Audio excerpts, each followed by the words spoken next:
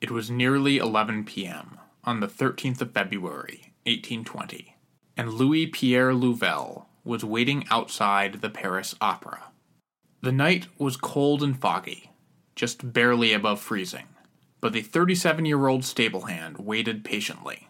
He had been thinking of this night for years, trying to build up the nerve to undertake the single greatest act of his entire life. Louvel knew, too, that it could very well be the final act of his life, but this did not dissuade him very much, any more than the cold weather did. He had dined with family that very day, in his hometown of Versailles, perhaps a way of saying goodbye, before returning to Paris to execute his plan. While he waited, Louvel's thoughts may have turned to his great hero, Napoleon Bonaparte, then in his 5th year of exile on the remote Atlantic island of St. Helena. Louvel had worked as a saddler in the Emperor's Grande Armée, and even traveled to the island of Elba during Napoleon's first exile to work in his stables there. He knew well the bold, decisive strikes for which his hero was known, both on the battlefield and in politics, and was resolved that chilly evening to emulate the great man. Inside the opera, safely out of the chill evening, were a host of great names. The Paris Opera was performing 3 works that night, though the details of which ones matter even less to us than they did to the opera's attendees, who were there to be seen and to mingle. Honoré de Balzac described the Paris Opera as a grand museum of beauty, where a sea of opera glasses turn regularly from the performance on the stage to observe the comings and goings of the rich and famous, in their most elegant wear. On this particular night, the sea of counts and countesses and doctors and bankers was enlivened by guests of royal blood, including the Duke and Duchesse d'Orléans and the king's nephew, the Duc de Berry. At last, near the end of the long evening, Louvel's wait came to an end. There was a flurry of activity outside as a middle-aged man in the finest clothes escorted a pretty 21-year-old princess out to a waiting carriage. Louvel stirred himself, drew a long dagger, and rushed forward silently.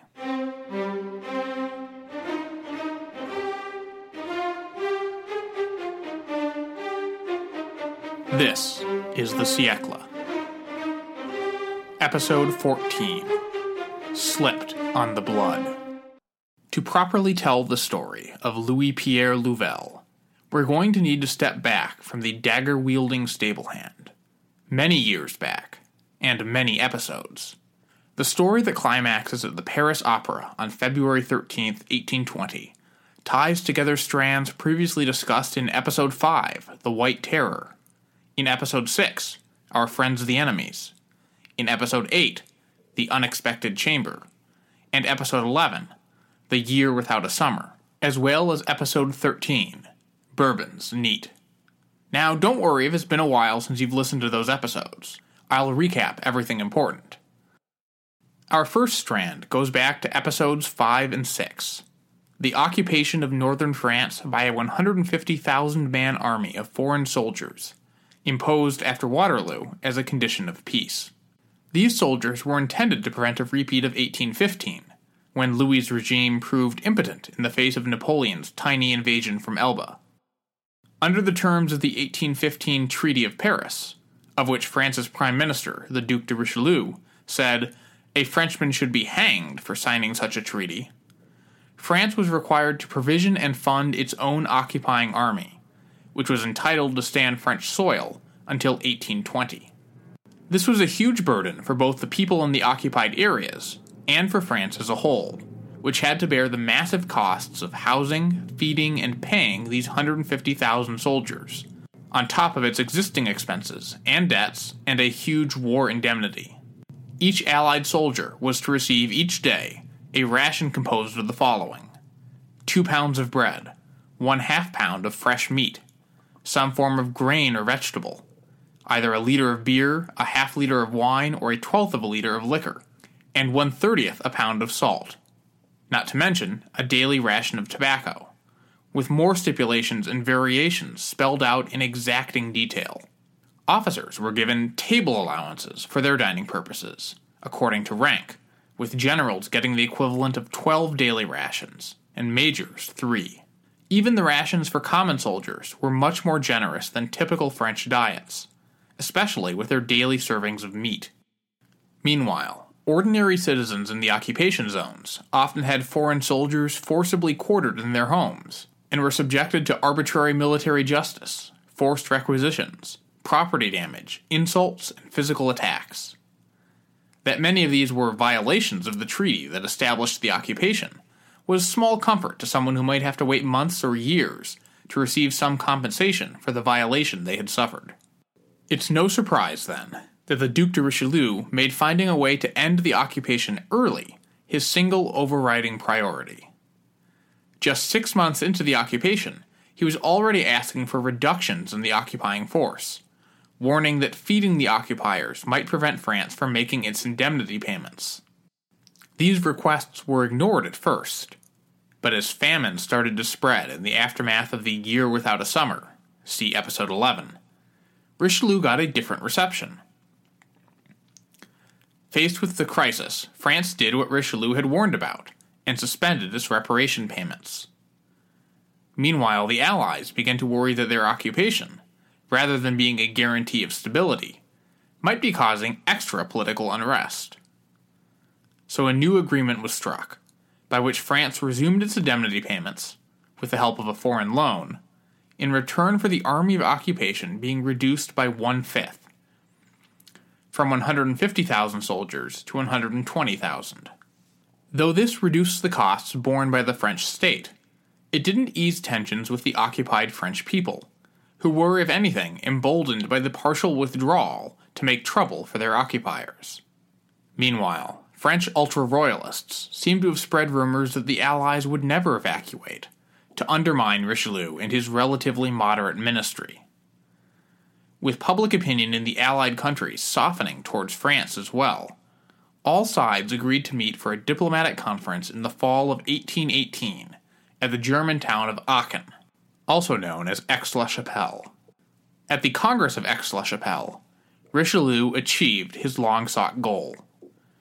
The Allies agreed to withdraw their soldiers in 1818, 2 years early, in exchange for a prompt French payment of a slightly reduced indemnity of 265 million francs.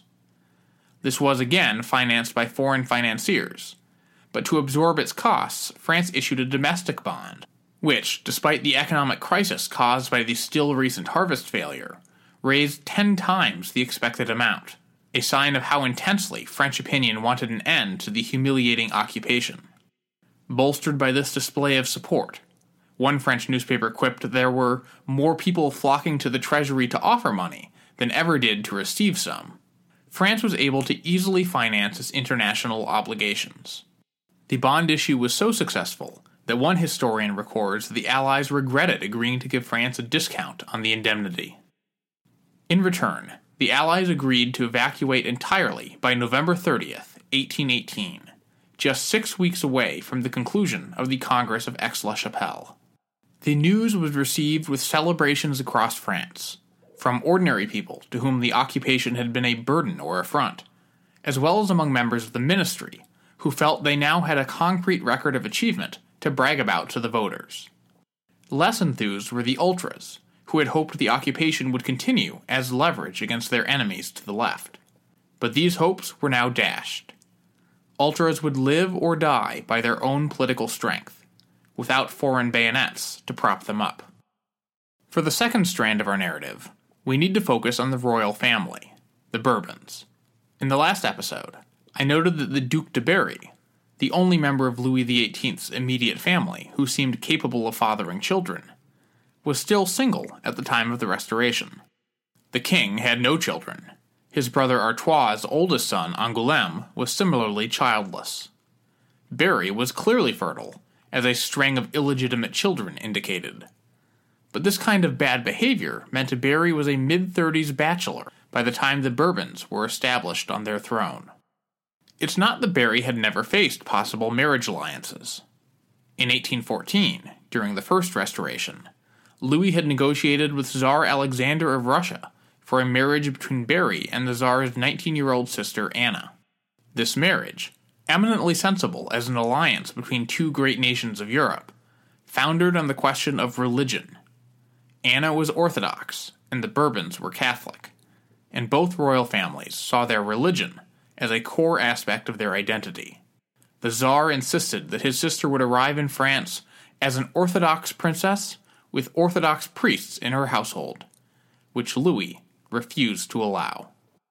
The king's ministers explored various other possibilities, including princesses of Saxony and Portugal. But ultimately, everyone agreed the best option was a little bit of royal inbreeding. Berry should marry his cousin, Marie Caroline of the Neapolitan Bourbons. Louis's then foreign minister, Talleyrand, expressed the beliefs of the king and his immediate family in 1815, when he wrote that it was in keeping with the grandeur of the House of Bourbon to seek to perpetuate itself only by marriages within the dynasty. To be sure, Naples was a much weaker power than Russia, and France's existing royal ties with the Neapolitan Bourbons meant the marriage match brought little geopolitical benefit.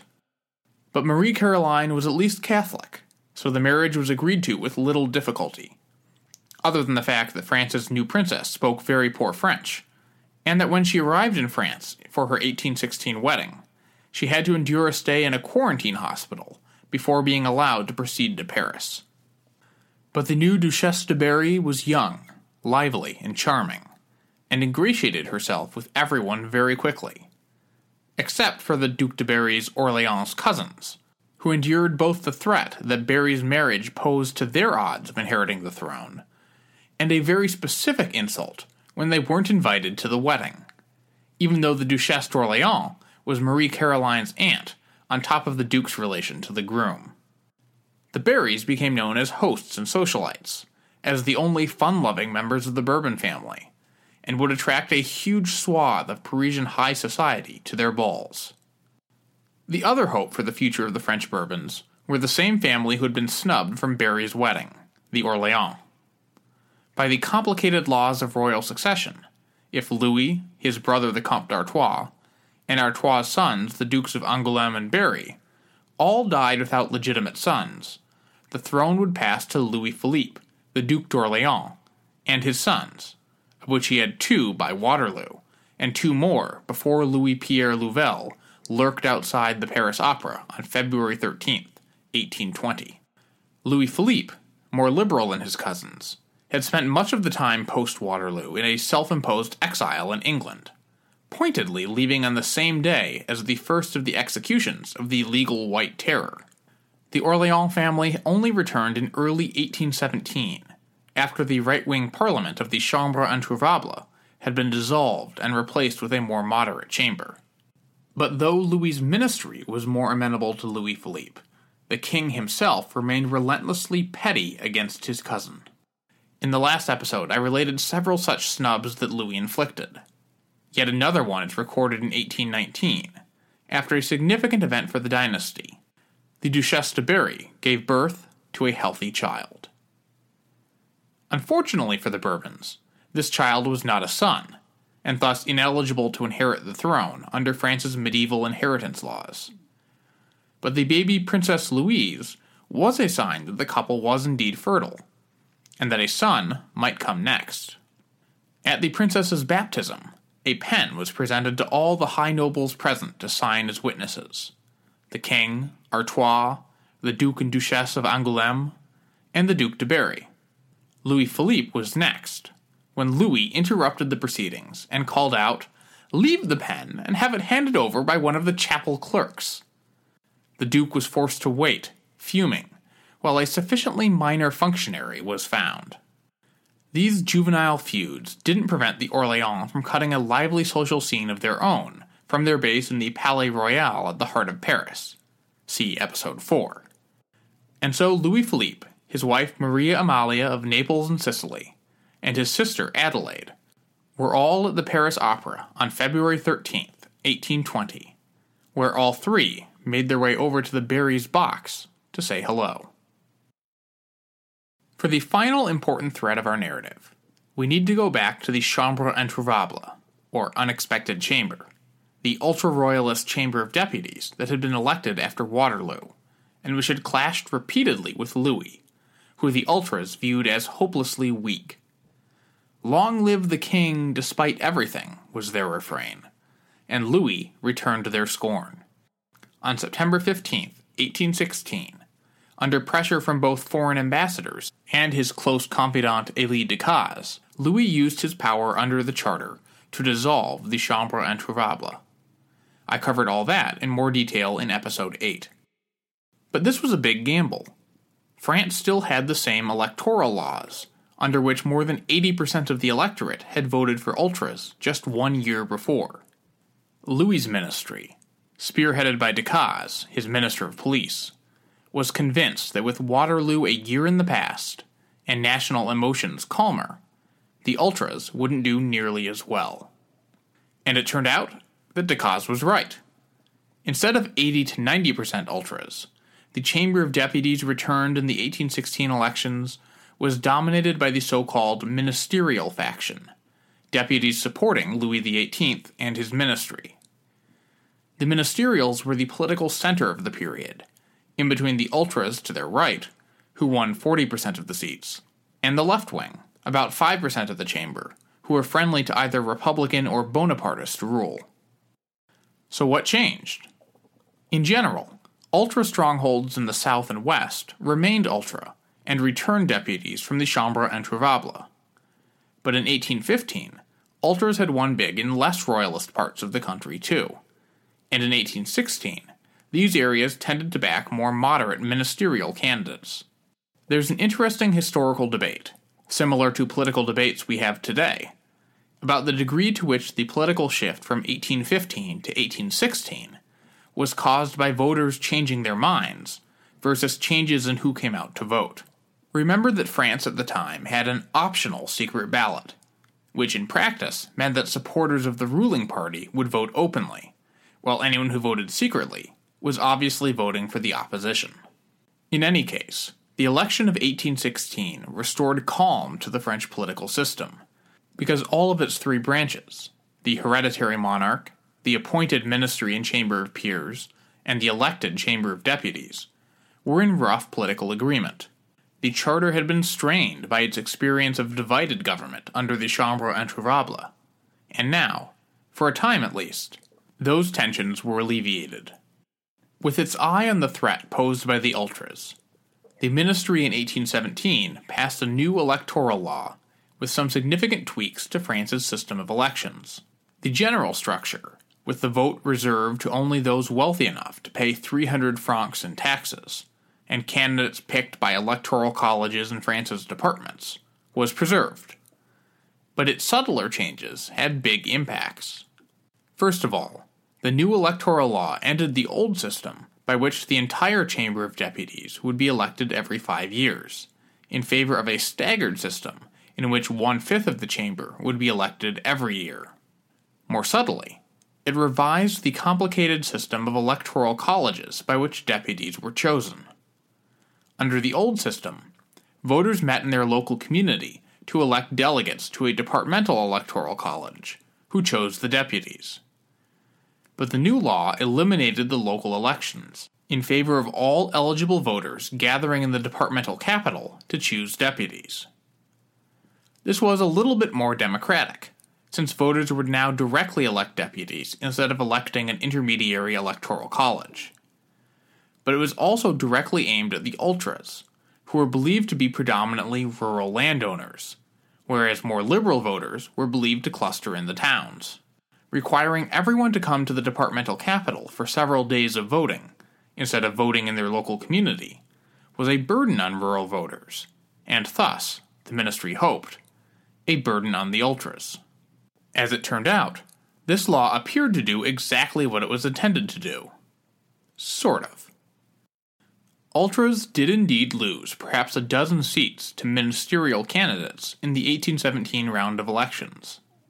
But the law also had unintended side effects. A number of ministerial candidates also lost to left-wing candidates, who had also been bolstered by the new election format. Though Richelieu remained in power, the changes meant the ministry inched to the left.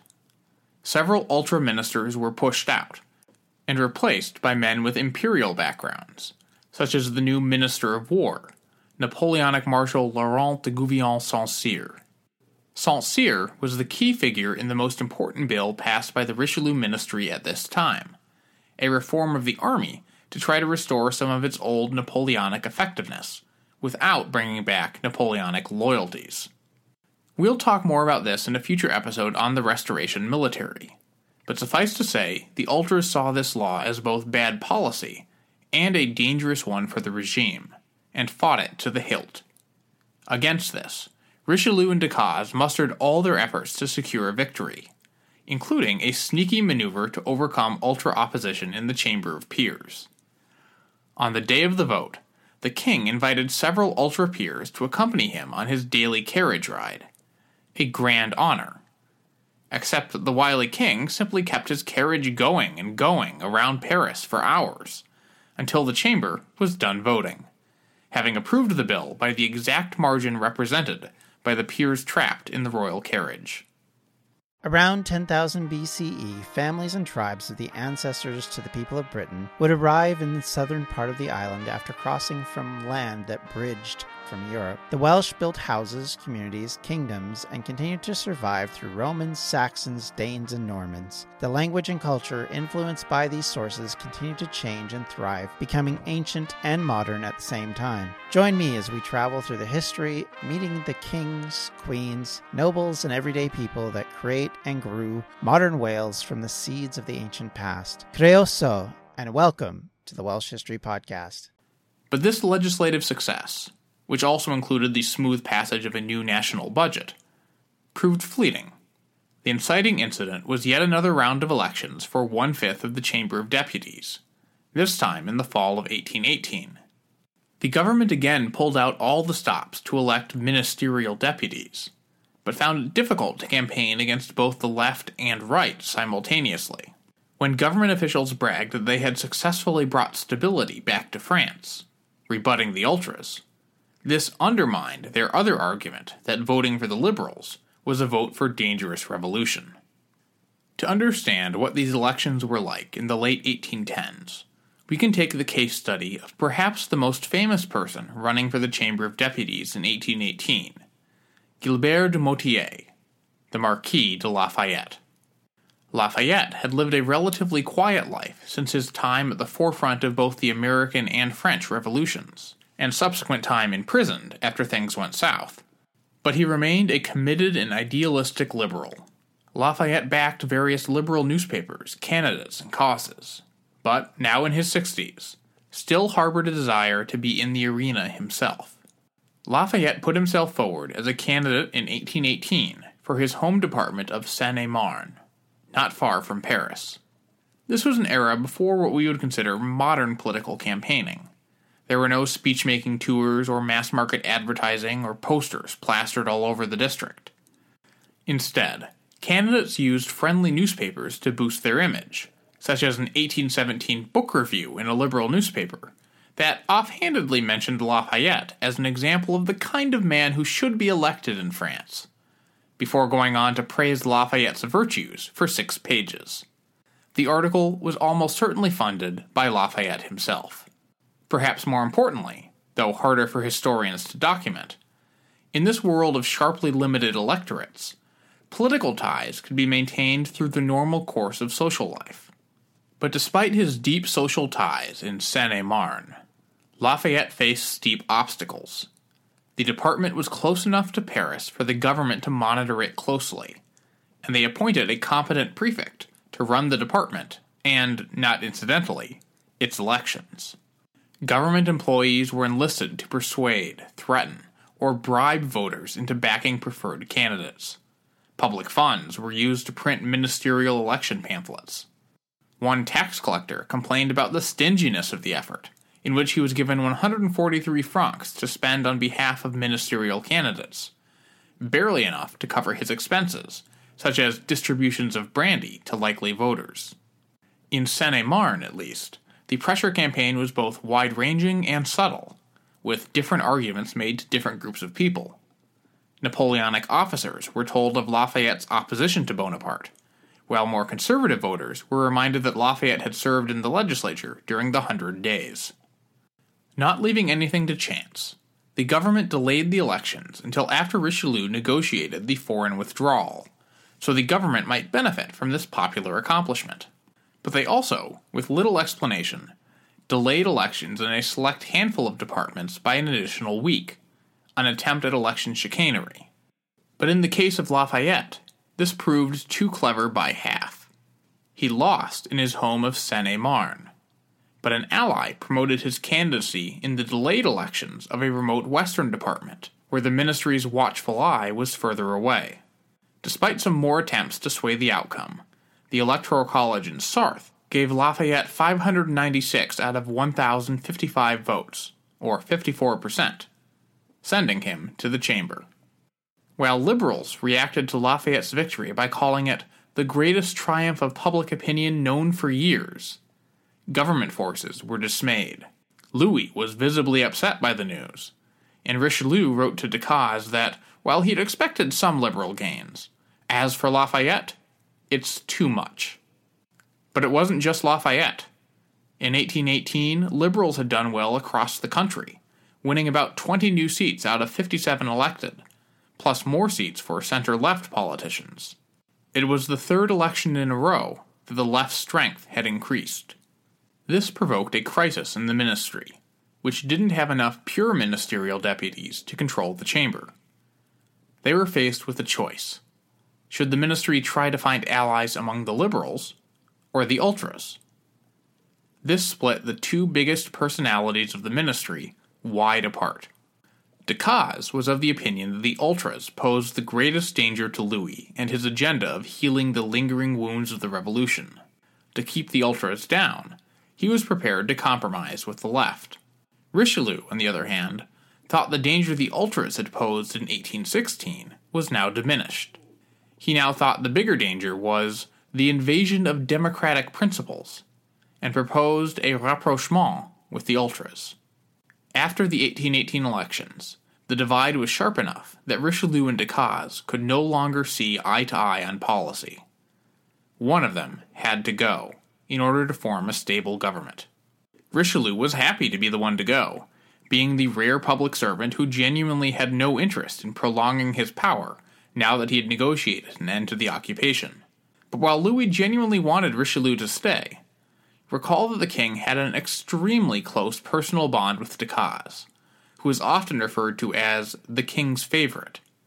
The two exchanged an unending flurry of emotional letters, and saw each other constantly. In one telling example, for those of you who speak French, historian Philip Mansell writes that Decazes was one of only 3 people with whom the formal Louis used the informal pronoun tu. After several days of feverish and chaotic discussions, Richelieu accepted that Louis's support for Decazes was ironclad, and that it would be difficult for him to form a government without Decazes, and resigned. This left Decazes in charge, though a certain General de Sols served as a figurehead prime minister, and he set out with an ambitious agenda. Decazes' goal was to royalize the nation and nationalize the royalists, to try to make Louis more acceptable to the parts of the divided country that remembered the revolution or empire fondly, while at the same time making the royalists more accepting of the revolution's legacy. This was a tall order in a country as divided as Restoration France, but Decazes believed his plan, with enough time to take effect, could cause just such a reconciliation. To this end, Decazes set about trying to bind liberals and Bonapartists to the regime. This was both part of his grand plan and also a political necessity. There weren't enough ministerial deputies to control the chamber alone, and so Decazes needed the liberals' votes. For example, Decazes let most of the political exiles who had been banished from France after Waterloo return, such as Marshal Soult, who had been Napoleon's chief of staff at Waterloo. A host of lingering ultra-prefects and other officials were pushed out of their jobs. Unlike with the liberal Talleyrand ministry in 1815, however, Decazes didn't try to sideline Louis, but rather worked closely with the king, including persuading Louis to support several policies the king had originally opposed. Despite these doubts, Louis backed Decazes to the hilt, most notably when the new ministry faced opposition from the previously supportive Chamber of Peers. A group of centre-right peers went over to the opposition after Richelieu's resignation, and threatened to derail Decazes' agenda. The king couldn't dissolve the Chamber of Peers like he could the Chamber of Deputies, but the charter did give him unlimited power to appoint new members. So Louis agreed to Decazes' request to pack the upper chamber. He appointed more than 50 new peers, largely Decazes' friends, more than half of whom had served in the 100 Days. This revolt quelled, the ministry turned to what would prove the most important bill of 1819, a new law on press censorship. Restoration laws, both before and after the 100 Days, had imposed fairly strict censorship, especially on newspapers. Publications had to submit articles for approval by a censor before publication, and remove anything to which the censor objected, a type of censorship called prior restraint. Newspapers themselves had to get a license from the government to operate, a license that specified in minute detail what types of news each newspaper was and wasn't allowed to cover. This license could be arbitrarily withdrawn at any time. When journalists did publish something seen as seditious or libelous, they could be held criminally liable and faced with prison sentences and hefty fines. The new law uprooted all of this. Prior authorization and prior restraint were abolished, replaced by a system by which newspapers had to submit a deposit of 10,000 francs and a declaration of responsibility by 2 editors, to aid in prosecuting any legal action after the fact. More generally, the law established a liberal principle. Quote, "An opinion does not become a crime by becoming public." Under this principle, it was still a crime to incite violence, to libel someone, etc. But gone was the old idea that there were some opinions that it was all right to share among friends, but illegal to publish in a newspaper. This new press law had an immediate and dramatic effect. What one historian dubs a tidal wave of words swept across France as new newspapers opened up left and right. Literally. Most of the papers were partisan, including ultra papers like Le Drapeau Blanc and Le Conservateur, and liberal papers like Le Constitutionnel and Le Censeur Européen. And these partisan papers didn't mince words, attacking each other mercilessly, but also, embarrassingly, criticizing Decazes' every move. More extreme papers proved the most popular, with the result that, as historian David Skye argues, some of the most violent polemic the French public would ever read was published in 1819 and 1820. As a result, when the 1819 elections rolled around, the French political climate was already exceptionally contentious. When the returns came back in, not only had the left gained even more seats, but one of the victors was an old revolutionary named Henri Grégoire. Grégoire was a priest, a principled thinker, a committed Republican, a linguistic reformer, and an advocate for Jewish rights and the abolition of slavery. He also had supported the execution of King Louis XVI while president of the Revolutionary National Convention. In a country ruled by the dead king's brother, Grégoire's election was seen as an unacceptable insult, not only by ultras, but also by many moderates. Even liberals who largely agreed with Grégoire were split as to the wisdom of electing someone with his baggage. In fact, Grégoire won in large part because of his baggage.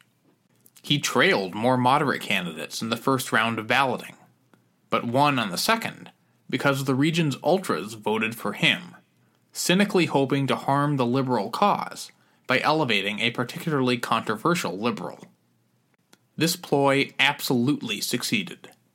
With his revolutionary and regicidal background, Grégoire's election reinforced royalist suspicions that the liberals were Jacobins, the radical Republican faction of Robespierre, masquerading under a different name.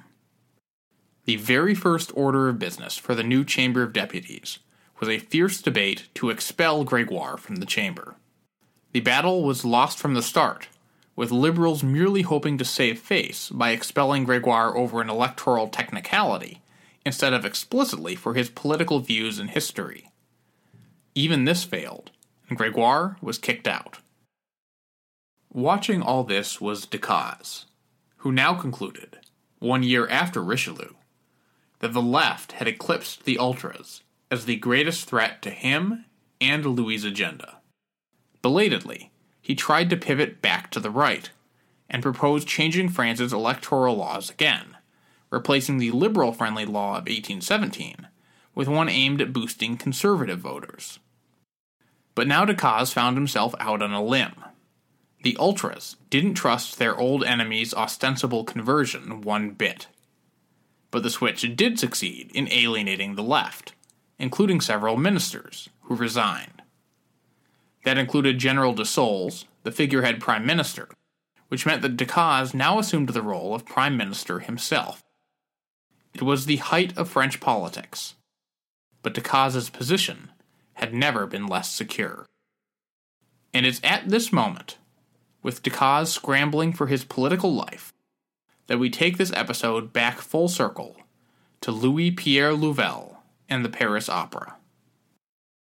Louvel, the ardent Bonapartist, was at the Paris Opera with a murderous plan. He wanted to wipe out the Bourbons, who he dubbed the cruelest tyrants France has ever known. His plan was simple. He'd kill one Bourbon, then the next, until they were all dead, or he got caught. Finally, at around 11 p.m., Louvel's planned target emerged: the Duc de Berry.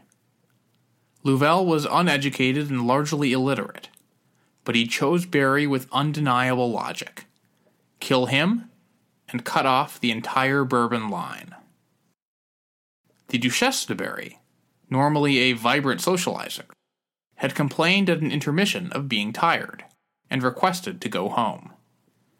The Duke escorted her to the waiting carriage, but then turned around to go back inside, ostensibly to see the rest of the show, but in reality because his current mistress, the dancer Virginie Auré, was performing, and Berry was planning on a rendezvous after the show. It was the kind of tryst that the notoriously lustful Berry had arranged hundreds of times before in his philandering life. But on February 13th, 1820, following his carnal urges had fateful consequences. As Berry turned away from the carriage, Louvel darted out of the night, past Berry's flummoxed guards, and plunged a 7-inch dagger into the Duke's back. As Louvel then turned and ran, Berry stood still for a moment in shock, then fell back into an aide's arms, cried out, "I'm dying," and pulled the blade out. Berry was right. The wound was fatal. But he showed surprising resilience and clung to life for hours, laid on a mattress in the opera manager's office, as both doctors and dignitaries gathered around him. The Orléans family, still inside the opera, were informed by an usher of the events and rushed to Berry's side. Decazes arrived soon, too, and after assessing the situation, quickly left to brief the king. Meanwhile, after a largely wasted life, Berry's death was nothing short of magnificent. While doctors were trying to staunch the bleeding, Berry asked if the assassin was a foreigner, then sighed that it was cruel to die at the hands of a Frenchman. He asked to see his daughters, not only the infant princess, but also some of his illegitimate children, and gave them a fatherly blessing, an act that inspired the Duchess to later adopt the girls. The largely irreligious Berry asked for a priest so he could confess his sins and receive last rites, crossing himself ostentatiously despite his fatal wound. His most famous moment came when Louis finally arrived, having deliberately waited until 4 a.m., when word came that Berry wouldn't last much longer. Louis's arrival was supremely undignified, as the morbidly obese and unwell king had to be ungainly carried up the stairs by porters. But Berry, for once, had dignity enough for both of them. Before Louis could speak, Berry begged the king to spare his assassin's life. Quote, At least may I take with me the thought that the blood of a man will not be shed for me after my death. Louis, of course, had no intention of pardoning Louvel, and put Berry off, only if it is the will of God. At around 6 a.m., Berry died. Louvel, meanwhile, had been quickly captured. His getaway plan had been little more than run very fast, and yet it might have worked, had a quick-thinking waiter not tackled the running Louvel as he passed the cafe. He was interrogated all night, including by Decazes himself, but needed no inducements to talk. Louvel shared everything freely with his interrogators, his hatred of the Bourbons, that he targeted Berry because of his potential to sire new Bourbon heirs, that if free, he would continue trying to kill the royal family. Most importantly of all, despite repeated questioning, Louvel insisted that he was not part of a broader conspiracy. He was a lone knifeman, so to speak. Louvel would, in time, be put on trial, convicted, and executed. But this process attracted surprisingly little public attention. Instead, the French political world focused its immediate attention on another man, who royalists insisted was almost as responsible for Berry's death as Louvel, Élie Decazes. Many royalists, of both ultra and moderate varieties, had already believed the country was on a slippery slope toward revolution and Jacobinism before the assassination, due simply to Decazes' liberal policies and the electoral victories of such old revolutionaries as Lafayette and Grégoire. Now, in an impulse we see to this very day, they believed that even if Louvel hadn't been part of a conspiracy, his action had been inspired by dangerous rhetoric from their political opponents. One ultra wrote a newspaper article in which he declared, in high dudgeon, "I saw Louvel's dagger, and it was a liberal idea." The writer and statesman Chateaubriand said, "The hand that struck the blow does not bear the heaviest guilt." Other ultras were even less restrained. Rather than merely accusing Decazes of having inspired Louvel, they said he was actually an accomplice in the deed. Later ultra pamphleteers would concoct wild and elaborate stories about Decazes directing the assassination, and other nefarious plots aimed at the royal family, through his role as director of a secret society called the Association, containing all the other usual liberal suspects. More level-headed ultras feared that this kind of wild conspiracy theorizing would backfire. But they didn't. The act was so shocking that many royalists believed there had to be a bigger conspiracy at work, even if no actual evidence ever emerged to suggest one. Decazes tried to survive, doubling down on the shift to the right that he'd already begun. In addition to changing the electoral law, as he had already planned, he proposed restoring censorship and giving the police extraordinary powers to lock up people suspected of threatening the state or royal family. This wasn't a crazy strategy. Moderate royalists were in fact interested in exactly those laws. But it didn't matter. Decazes had become a political pariah, a dead man walking. After a few days, he played his only remaining card and submitted his resignation to Louis, hoping that the king would stand by his favorite, reject the resignation, and thus give him a vote of royal confidence. Louis, who genuinely loved Decazes, was tempted to do just that, but after days of agonizing, he reluctantly accepted the resignation, partly because of veiled threats that if Louis didn't sack Decazes, some of his own guards might take matters into their own hands. The Duchesse d'Angoulême went down on her knees to both beg and threaten Louis. "Sire," she said, "it is to spare another victim." Not that we should weep too much for Decazes. Forced to discard his favorite, Louis gave him a golden parachute. He was made a duke and appointed as ambassador to London with an annual salary of 300,000 francs. On the day Decazes left for London, Louis set the watchword for the day as Élie, and wrote him a farewell note. "Farewell, dear son. I bless you from the bottom of my broken heart. I kiss you 1,000 times. One moderate observer, the Comte de Molay, wrote that the assassination caused the storm that was hanging over Decazes to break. He was the victim of an unjust accusation, and the hatred he had aroused. But Chateaubriand's more acid take on Decazes' downfall is the one that has been remembered by history. His foot slipped in the blood. Regardless, Decazes was truly gone, and so was the Restoration's liberal experiment. But it wasn't merely Barry's assassination that would spur an anti-liberal backlash.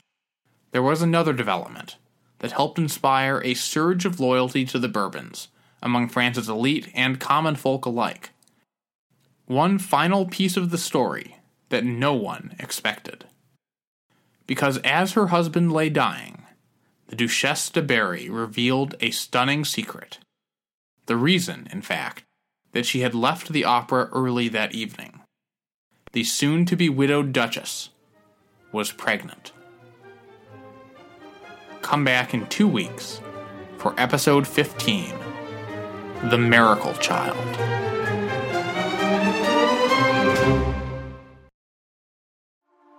A news story gets shared by a friend on social media, or you catch a tweet that really makes your blood boil. But how do you separate fact from fiction? That's the premise behind Disinformation, a 10-part series from Evergreen Podcasts and Emergent Risk International coming this fall. Tune into Disinformation wherever you get your podcasts, and remember, don't believe everything you read.